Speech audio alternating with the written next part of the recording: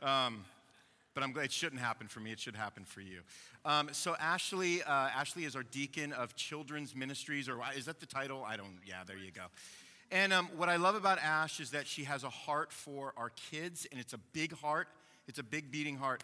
And one of the things that we talked about last year was that we wanted to bring just a gospel-centered curriculum. We want kids to be learning about the cross. Okay, that's the goal here. We want them to learn about Christ, Him crucified, their sin, all of that really horrible stuff that we believe kids should be learning from a young age. And so we found this great curriculum called Gospel Project. And Ash was the one that grabbed a hold of it and learned it and studied it. And now she is teaching it to future teachers and leaders that want to lead our kids through it. So I wanted Ash just to tell you a little bit about her heart for our ministry to our kids and with the Gospel Project. So lay out a little bit of the vision that you have, please. Yeah, absolutely. So really, when we look at children's ministry, really it comes back to what it is. Children's ministry, in essence, is evangelism. And so I think that we have a tendency as a church, not just talking substance, but globally, worldwide, to view children's ministry as childcare. If I can just say that, let's drop off our kids and they can do their thing while we do our thing. And really, when we're viewing it as that, we're not really having a robust gospel view of what the essence of the ministry is, which is really evangelism. Kids have souls. These are tiny, unregenerate hearts that we have the opportunity to share the message and the hope of the gospel with, which is really why we have implemented the Gospel Project. It shares that heart that children's ministry is about evangelism. It's about sharing the gospel with these kids.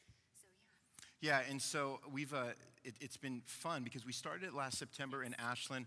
We're getting ready to launch it here in the next month. But I know you guys should cheer. Yeah. But there's been some stories that have come out of A-Town.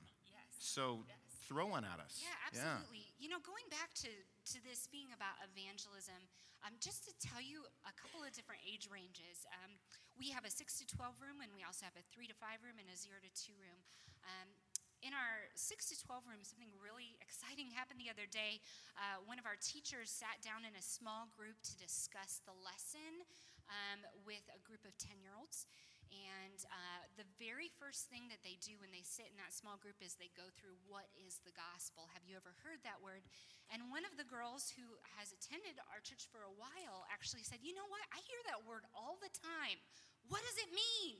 And so what was interesting about that was, we have a tendency as adults to throw that word around without maybe breaking it down for our kids. So really what that teacher got to do was she got to walk her through step by step what the gospel is and what it means for us, the good news that it means for us. And so that was with a 10-year-old, but even exciting things are happening in our 3 to 5 class. One of our 3-year-old parents came up to me the other day and she said, I have to tell you, Elena has been praying every night, thanking the Lord that He gives us the power to say no to sin. This is a 3-year-old. Yeah. So it's showing that the Lord is doing a work in the hearts of these kids.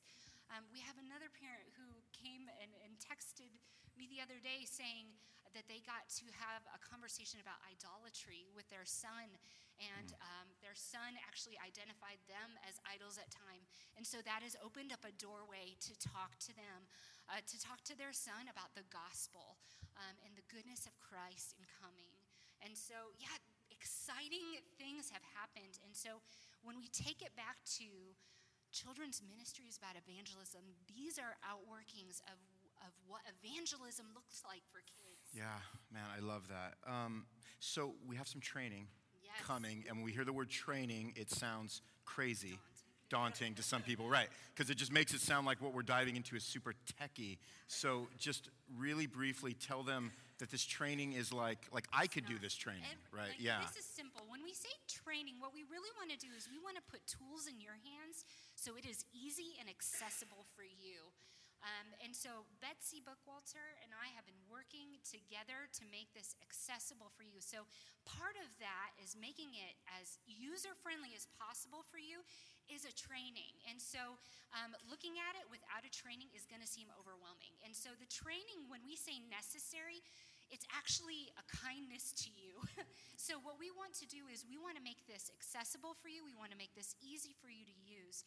And so we're going to have a training on May 11th from 6:30 to 8:30 at the Newsom's house. The Newsom's have really graciously opened up their home for us. Child care will be provided. Dinner will be provided. Basically, you should be there. Yeah, so. If anything, you should just come and eat, and then you'll learn a little stuff on the side, right? Yeah. During that training, what we're going to be looking at is really what the Gospel Project is, and also the outworkings of what will it look like here in Substance Worcester when you launch your 4 to 6 class. So it's if you are interested, if you are a parent, I would highly encourage you to be there, because not only is it going to give training for the people here, but also the thing that I love about the Gospel Project is it puts awesome tools in parents' hands as well when you're discipling your child. It actually sets you up for success. How do you get at your child's heart so you're not getting at behavior modification, but gospel transformation? How do you ask the right questions? So parents, I would just really implore you to be there. We'll go over all those things that night. So. All right, thanks, Ash. Thank you so much for serving us. Yes. All right. Well, hey, if you have your Bibles, grab them. We're going to go Mark 6 tonight. This is week 12 in our Mark series. And we're going to be taking kind of a big, long passage tonight. But you want to go to Mark 6. If this is your first time, we go through the English Standard Version. You can use any version you want, but this is the version that I'm going to be reading through and teaching through tonight. So the passage is Mark 6 if you want to go there. And I'm just going to open us up in a word of prayer if you bow your heads with me.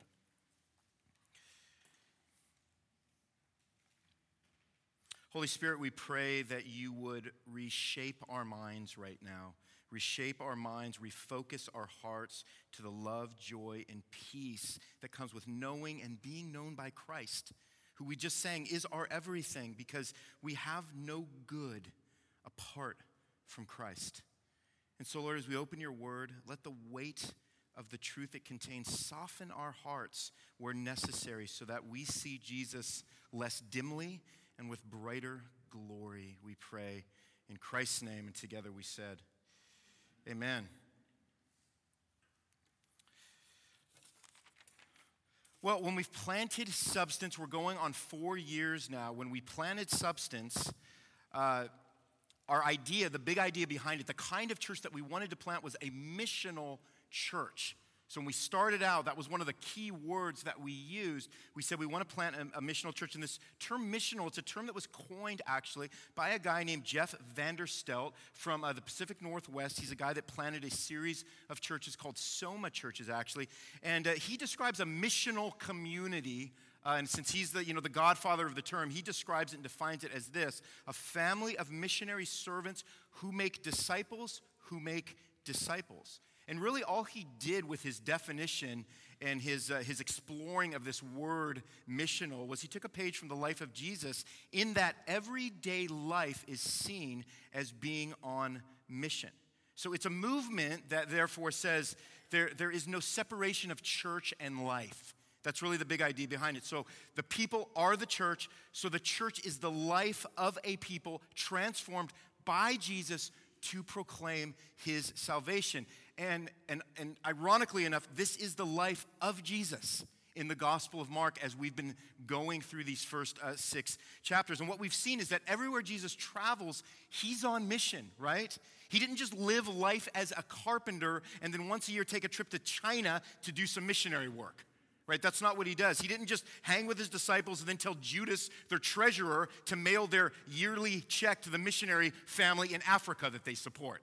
Again, all good, all necessary things, by the way. So you can stop plotting your offended and dramatic exit because we're anti-missions now. That's not what I'm saying. But Jesus didn't go on mission, believe it or not. He lived on mission everywhere he went.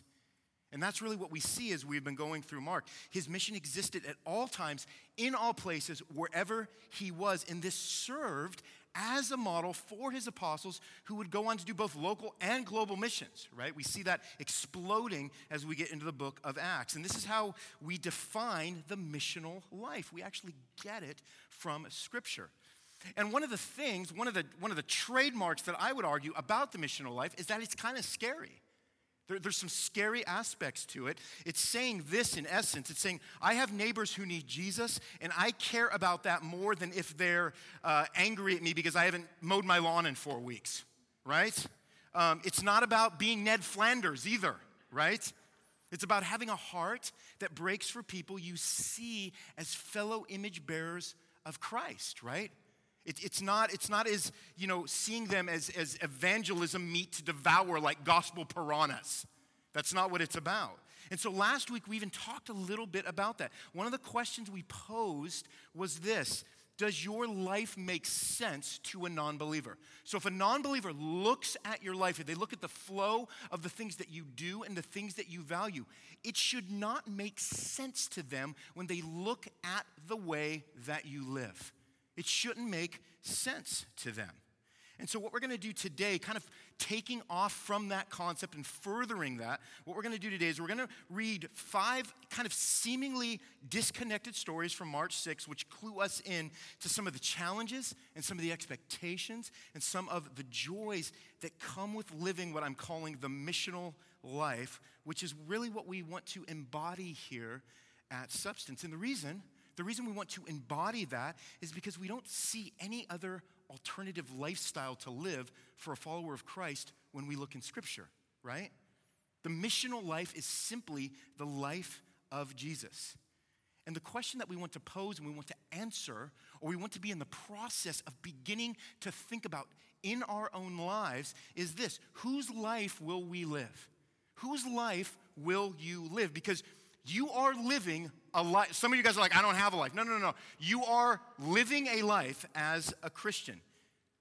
The question is it the life Jesus has changed us to live, that he's called us to live? Now, some of you may have a family background like mine, and if you ever want to look into my family background, I plead that you wouldn't. But you're going to see, you're going to see a lot of things. If you were able to get a snapshot into my family past, you're going to see just a fractured history of things like alcoholism and drug abuse and things of that nature, as well as much more acceptable things, right? Such as, greed and pleasure seeking and selfish ambition, stuff that we just kind of go, yeah, that's not that bad, right? And this is probably your family too. If you go back far enough, or maybe if you step back like literally 1 centimeter, you will see those things, right? And maybe for some of you, you broke that. You broke that chain. You're a first generation Christian in your family. And, or maybe you're a teenager, or maybe you're a college student. You're someone who's just floated in and out of church for 30 years, and you've thought, this is just something I do, but you haven't really grasped the idea that this is something that we are instead of something that we do, and the fact that what we do comes out of who we are, right? Because the question, again, is whose life will you live? What is that life supposed to look like? We can go to church for years and nobody ever tells us what it is to live the life of Christ in the day today. Because here's what it can't be. Okay, it can't just be a nicer, more moral, not as bad version of your family and friends with some church on Sunday sprinkled on top, maybe even twice a month if you're on a great run, right? That's what it can't be. What you got to ask yourself is whose life is most worth living? And we're told, we're commanded, we're given more than just a snapshot, man. We're given a panoramic view of what it is to live an abundant life by submitting ourselves in obedience to Christ. And so this is kind of what I'm going to be digging at tonight is that the missional life is a life of calling, cost, compassion, trust, and faithfulness. And so we have a long passage, like I said, but we are just going to step through it piece by piece, and we're going to see what the Gospel of Mark tells us about this life that Jesus lived and that he brought his disciples into to learn how to be and how to live. So let's pick up in verse 7, and it says, "And he called the 12 and began to send them out 2 by 2. And he gave them authority over the unclean spirits. He charged them to take nothing for their journey except a staff, no bread, no bag, no money in their belts, but to wear sandals and not put on 2 tunics. And he said to them, whenever you enter a house, stay there until you depart from there. And if any place will not receive you, and they will not listen to you when you leave, shake off the dust that is on your feet as a testimony against them." So they went out and proclaimed that people should repent. And they cast out many demons and anointed with oil many who were sick and healed them. Let's just stop right there for now. So what we're looking at here is that Jesus calls his 12 apostles to himself, and he sends them out in pairs. The reason he sends them out in pairs is so that his testimony might be established with 2 or 3 witnesses, which is a pattern that you see all the way through Scripture, even going all the way back to the Old Testament in books like Deuteronomy. God sets up 2 or more people to establish a proven and truthful witness about himself. And what does he do? Well, he gives them authority. He gives them authority to preach and to cast out demons and to heal the sick. What Jesus was doing was he was making good on his promise, like we read in the first chapter, to make these boys fishers of men. So he's putting that into practice right now with them. It wasn't a case of, hey, you know what, fellas? I just want you to stay close to me and watch me work because, if you want something done right, you got to do it yourself. Now, if anybody could have said that, it would have been Jesus. And when you look at these disciples, you kind of think, well, why didn't you do that? But he doesn't do that. And that should be encouraging to us. But the mission of Jesus is a sending mission. And then in verse 8, he even gives them some specific instructions as to what they were to bring, which wasn't a heck of a whole lot when you look at sort of the list he hands them, right? It's like, Jesus, are we going on mission or preparing for the latest episode of Survivor here? Right? That's kind of how it looks. But what Jesus was doing in this was he was forcing them to put all of their reliance on him, on God, to supply all their needs. So he says, no bread, no bag, no money, just sandals, no change of clothing. And when you get into a town, I want you to just stay at the house and the people that are providing you the hospitality. And he was saying that as a way to saying, hey, when you get to a town and you have people serving you and showing you gracious hospitality, this is not about, as you get more well-known, taking something better and taking something more refined and taking something that's a little more comfortable. He wanted them to be faithful in whatever the setting that God provided them for in the town that they were rolling into. So again, he's calling them to rely solely and fully on God. And then he says in verse 11, look, by the way, if the people don't listen, man, you get there and you're preaching the word and you're attempting to stand on the gospel, you're attempting to preach repentance. If they don't listen, shake the dust off your feet, is what he says. And what this was really was an old school practice for Jews for when they traveled out of Gentile territories. So they may have been traveling in Gentile territories, they travel out of them, and what they were supposed to do was shake off the defilement that they believed came from a godless people before re-entering into their land, before re-entering into Israel. And what it was meant to symbolize was God's judgment against godless nations. So that's what he calls his disciples to do. And that's what we understand the first part of living a missional life is. It's a life of calling, right? And calling kind of scares us. Man, I've always been scared of that word, calling. It's like, really, like, Martin, you're scared? Like, isn't that what you're doing right now? Yeah, I'm scared. That word kind of gets me a little scared when we talk about calling. But the call is also a joyous, thrilling call, right? I mean, have you guys ever gotten that call that's changed your life? That call that maybe you don't, the text that you've been waiting for to change your life. By the way, phone calls are those things when you hit the buttons and you put the phone up to your ear and then you actually have a vocal, audible conversation. I haven't had one of those in a long time, but I remember what I used to do with those. But we've all experienced that message, that call that we've had that would change your life. You got the job, right? Or you got that first date. I just had a friend who has a daughter, and they applied to Georgetown University. And Georgetown University, it's a cheap school. It only costs $72,000 a year to attend. And my buddy's loaded, but not that loaded. And so they just kind of threw out the app and didn't expect much. And they got a letter back saying, we are going to, unfortunately, only be able to cover 69 of that 72,000 a year. So I hope you guys are able to still, enroll. And they were like, absolutely not. It's either all or no. So obviously they went there. I mean, they were overjoyed. It was like, we've been accepted. It's the call. They were thrilled. My buddy calls me and he's crying. He's so happy for his daughter. Jesus called you. Think about that. Let that sink in. The creator of lights and planets and galaxies and atmospheres and oceans and forests and animals and double cheeseburgers called you out of darkness into marvelous light. That's a real thing. And then you know what he does? After he does it, he sends you out. I mean, don't miss the overwhelmingness of that, the awe and the wonder and the joy of knowing God called you, of all people, me, of all people. It's almost unfathomable. He called us to declare his salvation. That's the missional life. That's the call. You were once, all of you, all of us, at one time, we were God's mission. So what did he do? He sends Jesus. Then he calls us, and then he sends us on the same mission that he sent his own son on. So Jesus calls his apostle to be extensions of his ministry. And then verse 21, it says, they went out and they proclaimed that people should repent, which also mirrors the message, by the way, that John the Baptist started preaching all the way back in chapter 1, verse 4. Now, you guys remember John the Baptist?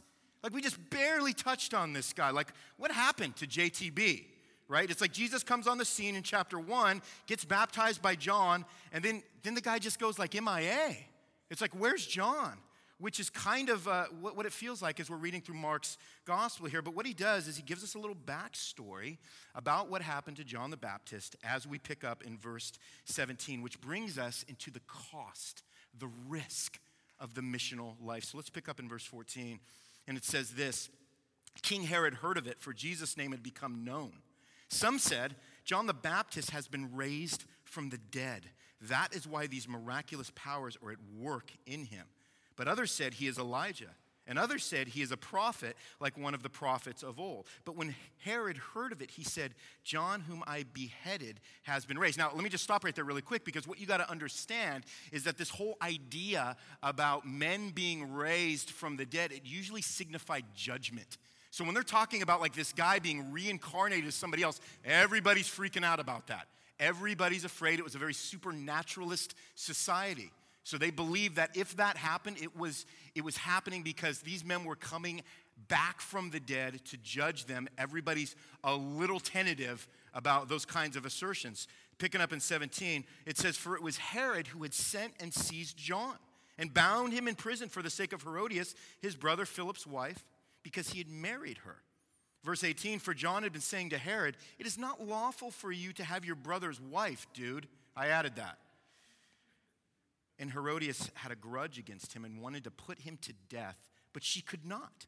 For Herod feared John, knowing that he was a righteous and holy man, and so he kept him safe. When he heard him, he was greatly perplexed, and yet he heard him gladly. Verse 21, but an opportunity came when Herod on his birthday gave a banquet for his nobles and military commanders and the leading men of Galilee. For when Herodias' daughter came in and danced, she pleased Herod and his guests. And the king said to the girl, ask me for whatever you wish, and I will give it to you. And he vowed to her, whatever you ask me, I will give you up to half of my kingdom. And she went out and she said to her mother, for what should I ask? And she said, the head of John the Baptist. And she came in immediately with haste to the king and asked, saying, I want you to give me at once the head of John the Baptist on a platter. In verse 26, and the king was exceedingly sorry, but because of his oaths and his guests, he did not want to break his word to her. And immediately the king sent an executioner with orders to bring John's head. He went and beheaded him in the prison and brought his head on a platter and gave it to the girl, and the girl gave it to her mother. And when the disciples heard of it, they came and took his body and laid it in a tomb. A really heavy backstory to learn what happened to John the Baptist. So King Herod, this is what happens. He becomes a John the Baptist fanboy, right? But everything gets complicated when he marries his brother Philip's wife. And John, again, being a guy who was not known for subtlety, all right, calls Herod out on it because this is corrupt leadership. And you know what's interesting about this is like you read this, and it kind of reads a little bit like a reality TV show from the first century, doesn't it? I mean, it just kind of has that feel. Because Herod's new wife, Herodias, he wants John taken out, kind of like a scene straight out of, Real Housewives of Beverly Hills, which obviously none of us have ever seen, which is a given. But here's the rub, right? Here's the rub is that Herod fears John the Baptist and considers him a holy and a righteous man. So, to compromise with his sweet, nurturing, murderous wife, Herodias, he throws John in prison instead. And so what's happening here is that John is biding his time in prison. While the daughter of Herodias shows up and performs a little, so you think you can dance, routine at the staff party. And Herod kind of likes it a lot, right? So whatever happened, we'll just leave it right there. But Herod's stoked with the dance party, right?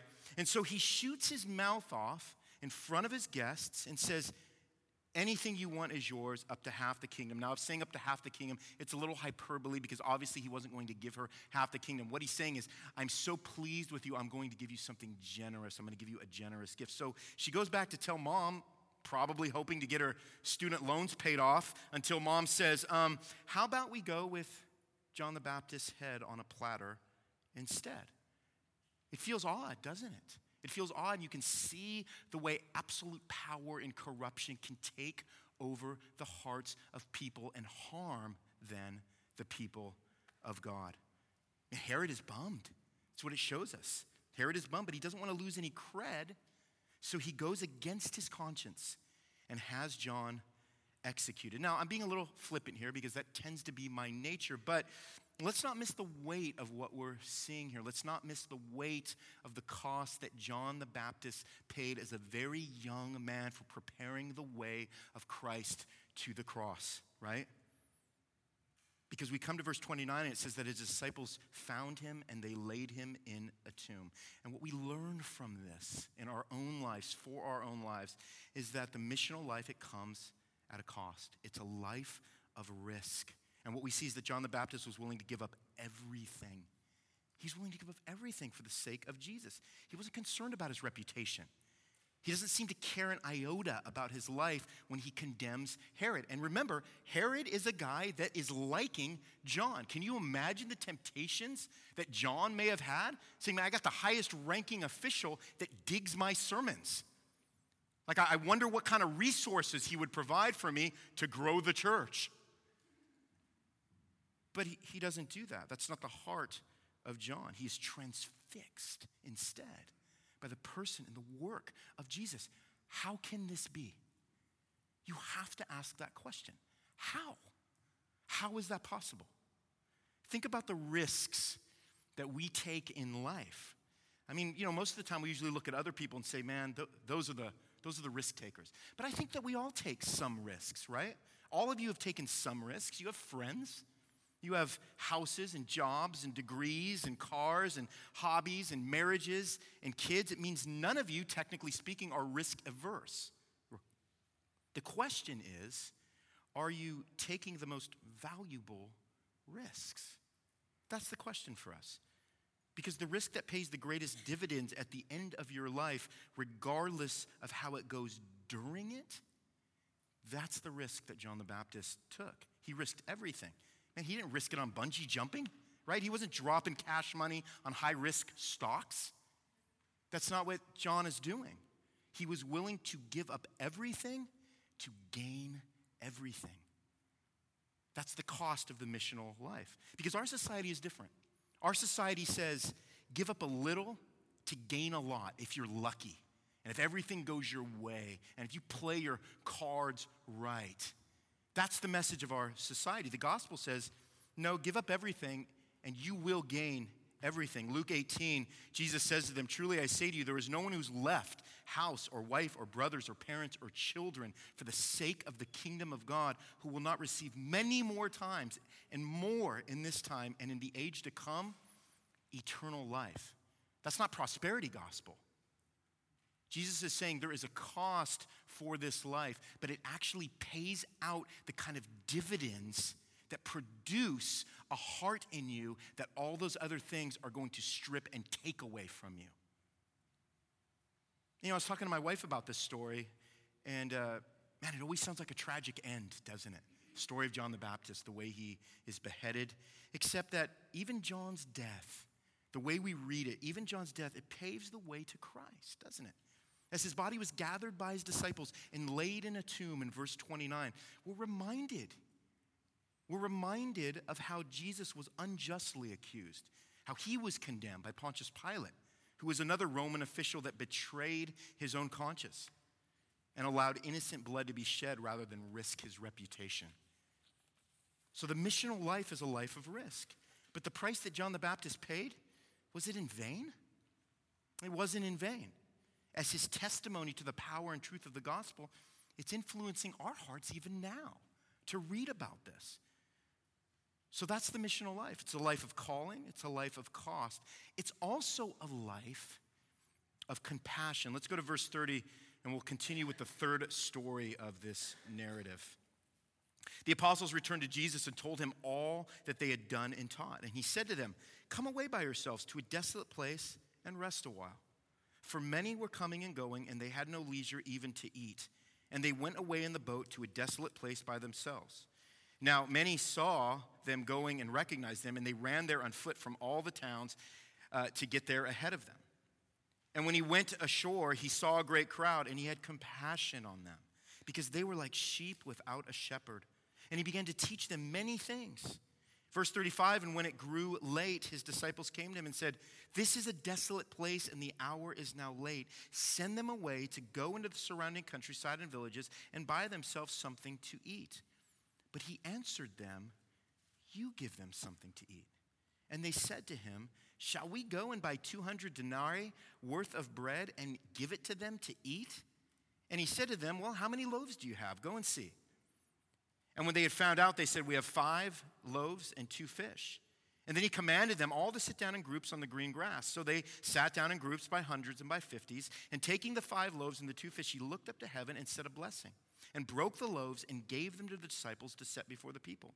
And he divided the 2 fish among them all. And they all ate and were satisfied. Verse 43, and they took up 12 baskets full of broken pieces and of the fish. And those who ate the loaves were 5,000 men. So the disciples returned from their missions, and these brothers are shot. They're tired. They need to rest. They need to retreat. And Jesus is like, let's get out of Dodge. Let's go on a retreat, and let's get you boys some R&R, okay? But it all goes south when the people catch wind where they're going and run ahead of them. So instead of getting some time away, they're greeted by a great crowd in verse 34, which could have, by the way, been anywhere from 15 to 20,000 people. It's like the crowd we had on Easter, almost. It's out of control. It's a lot of people, right? What's significant about this is that when Jesus sees them, what does it say? It says he has compassion on them because they were like sheep without a shepherd, which, again, this whole idea of a shepherd with the sheep, we read a lot about that as we go through Old Testament scripture. We even read about it in the sense of how we think of Moses leading his people out of Egypt, to shepherd the people, to care for their souls. So that's the image we get of a shepherd looking at the sheep who are running and they're scattered and they need someone to pull them in, to rein them in, to care for them. And look, Jesus, he's not ignorant. He knows how worn out his boys are, but his heart goes out to this wandering and worn out people. He sees them as they are, not as a nuisance, but as people who are lost without him. So he begins to teach them.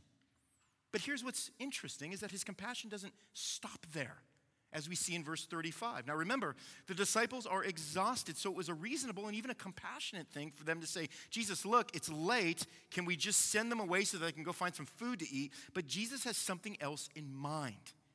He wants to give his disciples, listen, another glimpse into his glory. He wants them to understand that the missional life that he's calling them to live is one of calling and cost, but also one of compassion and one of care. Because here's the thing, and this applies to us right now. We can go through the motions, man. All right? We can attend church. We can go to community groups. We can serve the church in the communities in various ways. We can care for the poor. We can reach into our neighborhoods. But we can still lack the compassionate heart of Jesus as our motivation behind it all.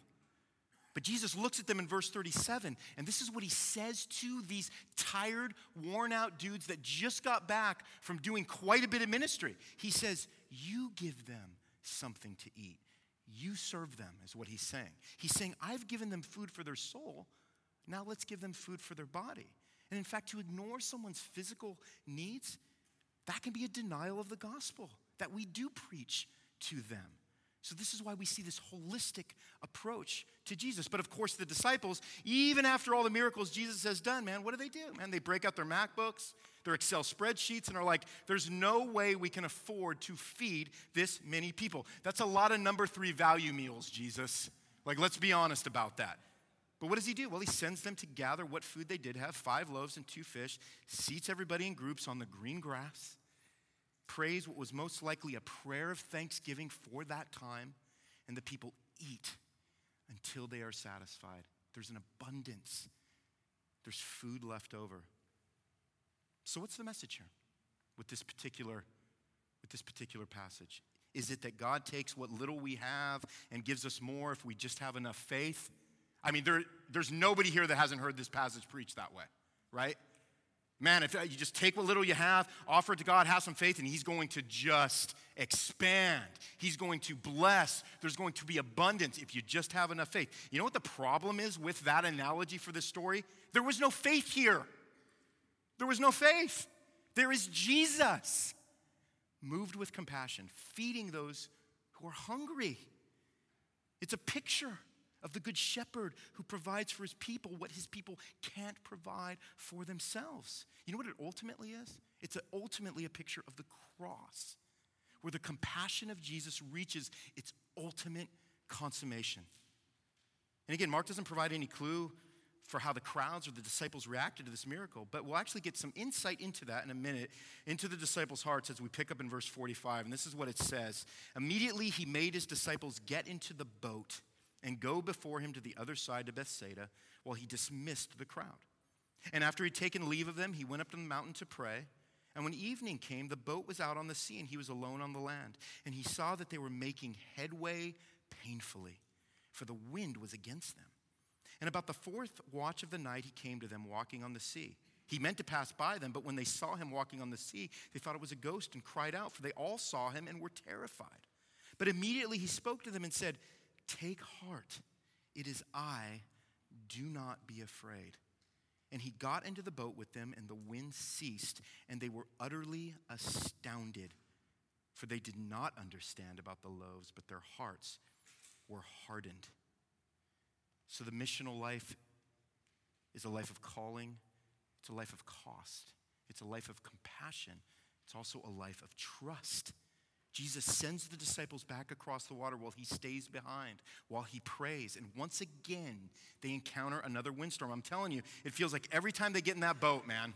You know what I mean? Every time they get in that boat, Jesus performs another miracle. He takes a little brisk walk on the surface of the water at around 4 a.m., which would have been the 4th watch of the night. Now, this sounds amazing to us, right? And it is. It is amazing. But he did just feed 15,000 people with 5-foot-long subs, right? And some fish sticks. He did just do that, right? But when the disciples see him, they think he's a ghost. Now, let's not be too hard on the disciples, okay? Sometimes we just think, oh my gosh, they're what fools, what idiots. But let's be honest, if you saw someone walking towards you on the surface of the ocean in the middle of the night, like your first thought would probably not be, oh, it's probably just Jesus. Keep rowing, fellas. He'll catch up to us, right? And in fact, the word here for ghost can also be translated as demon. And so back then, in this ancient culture, there's a lot of superstition regarding the ocean in those times. So there was a lot of ways that people got worked up and had a lot of superstitions about the water. So their first issue here in this particular moment is fear. They're fearful. The second issue was that when Jesus got in the boat and calmed the storm, it says that they were utterly astounded that he was able to calm the wind. They were astounded that he had lordship over the elements. Now, again, this astonished reaction was actually held against them. It's portrayed here in Mark as a negative, and that's because the astonishment, it was rooted in a hard-heartedness, it says. And again, because we don't really read about any astonishment over over hearts being saved by the gospel. It doesn't show that the disciples were astonished by that, or about demons being cast out, or about sick people being healed, or about feeding 15,000 men, women, and children. But when Jesus enters the boat and the wind ceases, now they're freaked out again. And it says in verse 52 that they were utterly astounded because they didn't understand about what he had just done with the loaves, because their hearts were hardened. Well, what does that mean? Because it's an odd passage, isn't it? What does it mean? Well, it means that they failed to comprehend. They were continuing to fail to comprehend who exactly Jesus was. Their shock was related to a lack of belief in understanding the work and the mission of Jesus, the power and the authority that he held as God in the flesh. And what we learn from this is that the missional life, as seen here with these disciples, is that it takes us to scary places, right? It leads us to places so that we believe who is Lord over those scary places. Man, think about the Israelites being called out of Egypt. Think about somebody like Matthew, who Jesus called out of profitable government work to follow him. That's scary. Think about Paul leaving his job as a Pharisee to go get in with the group of people that he was formerly trying to murder. Kind of scary, right? Think about Gideon from the Old Testament, this scaredy cat hiding out, beating wheat in a wine press until God visits him and says, hey, if you got a few minutes, I would like you to deliver Israel from oppression. Kind of scary. Remember Esther? Esther was called to be the queen of a pagan king so that God could use her to deliver his people from the destruction that people were plotting against the nation of Israel. All scary moves. All scary moves. So we have to ask this question then when we read about things like this is, why should we ever trust God? Do you ever ask yourself that? Why should you trust God? Here's why. Here's what this account tells us. Because our entire lives are making painful headway. And you know what? We want and we need Jesus in the boat with us. Interesting that the disciples didn't turn the boat around. Jesus got in the boat with them.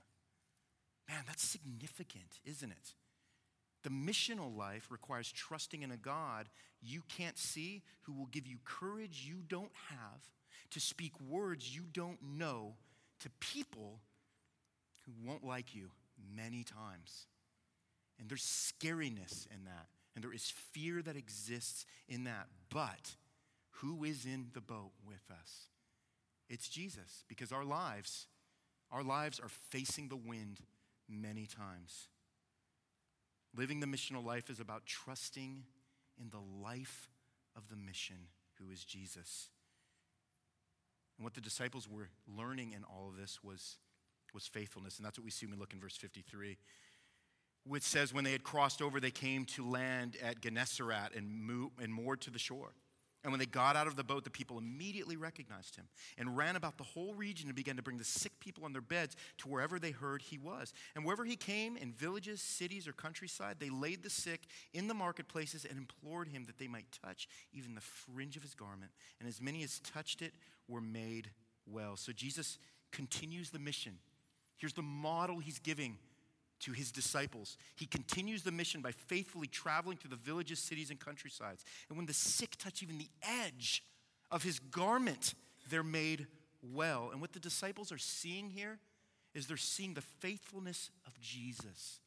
They're seeing the uncompromising and the unstoppable missional diligence of his life to keep going through lack of rest, through needy people, through dangerous environments, and through potential death.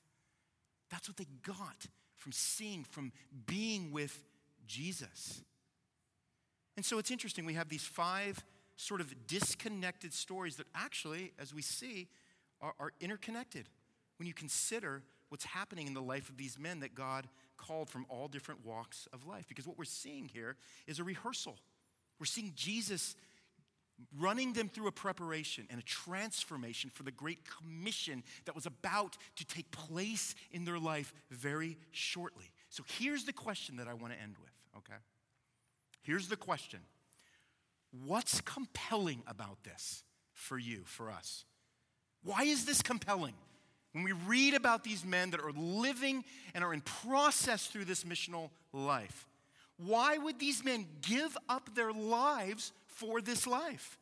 What made these men eventually willing to die rather than return to their old, safer lives? It has to be that at some point they embraced and believed the truth that Jesus told them concerning their life. When you go to Matthew 10, you hear Jesus say things like this: "And do not fear those who kill the body but cannot kill the soul. Rather, fear him who can destroy both soul and body in hell." He says, "Are not 2 sparrows sold for a penny? And not one of them will fall to the ground apart from your Father.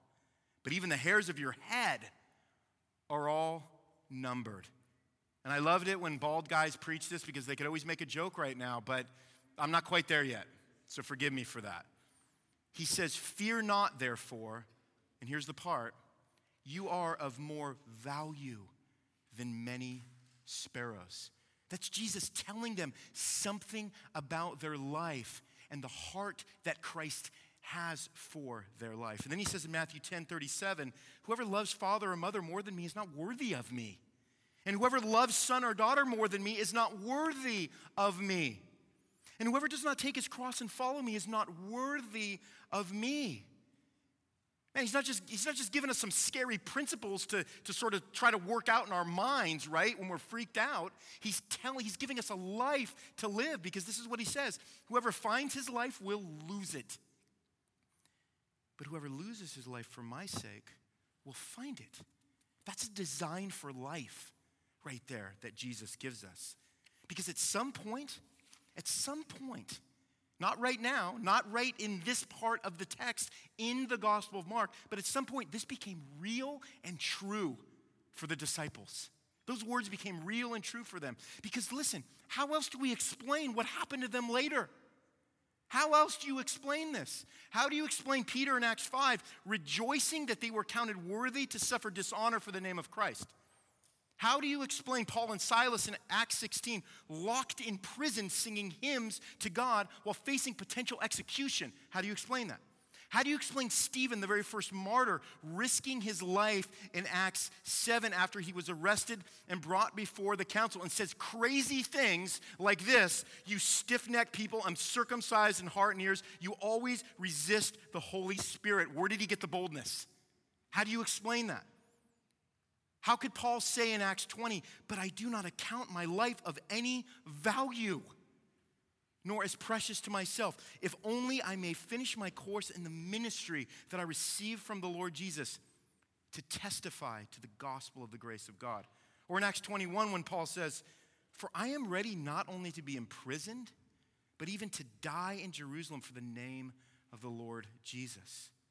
How do you explain that? What I think we see is that these men didn't devalue their life, okay? That's not the message. These were not men who devalued their life, but revalued their lives as God reshaped them through living the missional life that he brought them through, which was obedience. When we overvalue our lives to the point that the driving force is simply to fulfill our dreams, to create the most comfortable and pleasurable environments, you know what happens? It always backfires on us. It always backfires. The apostles were willing to give that up. And in return, they found something so compelling and so worthwhile that they never returned to their old lives. How do you explain that? It was living life for Jesus by giving their life away to others. This was the discovery. That was the secret to the most fulfilling life. And again, it's contrary, isn't it? It's contrary to the way your heart is sinking into your gut right now. Right? Well, Ronnie, you're describing the life of a pastor. You're talking about you, guys like Jeff. This is who you're describing right now. I'm not a man of the cloth. I don't want to die. I don't want to sacrifice like those disciples. Neither did the disciples. These were not brothers that wanted to dive into all of that during this time that we're reading about all of their unbelief and their progressive level of freakouts. Neither did the disciples, but something changed. They revalued their life at some point. When you get to the book of Acts, something had changed. There was a different value now in place. Man, some of you, you're not called to full-time vocational ministry. You're not called to preach the gospel. You're not called to equip the saints the way we see people involved in ministry do that. But all of you are called to live on mission. And the disciples embraced this life because they saw that it was designed by God, listen, as the path to seeing God's glory. And in fact, when we read in Acts 7, back to the story of Stephen, when the council revolts against Stephen, when they say, what you're saying to us is outrageous. When they revolt against Stephen and they prepare to stone him, it says this, but Stephen, full of the Holy Spirit, gazed into heaven and saw the glory of God and Jesus standing at the right hand of God. And he said, behold, I see the heavens open and the Son of Man standing at the right hand of God. Whose life is most worth living? Whose glory will you seek? Will you revalue your life today, believing that the life of Jesus, that these obscenely flawed men embraced, was the path to joy and happiness that ends one day in seeing the glory of God as you stand face to face with Jesus? Will you ask that question of yourself? Whose life will you live? Whose glory will you seek? Let's pray.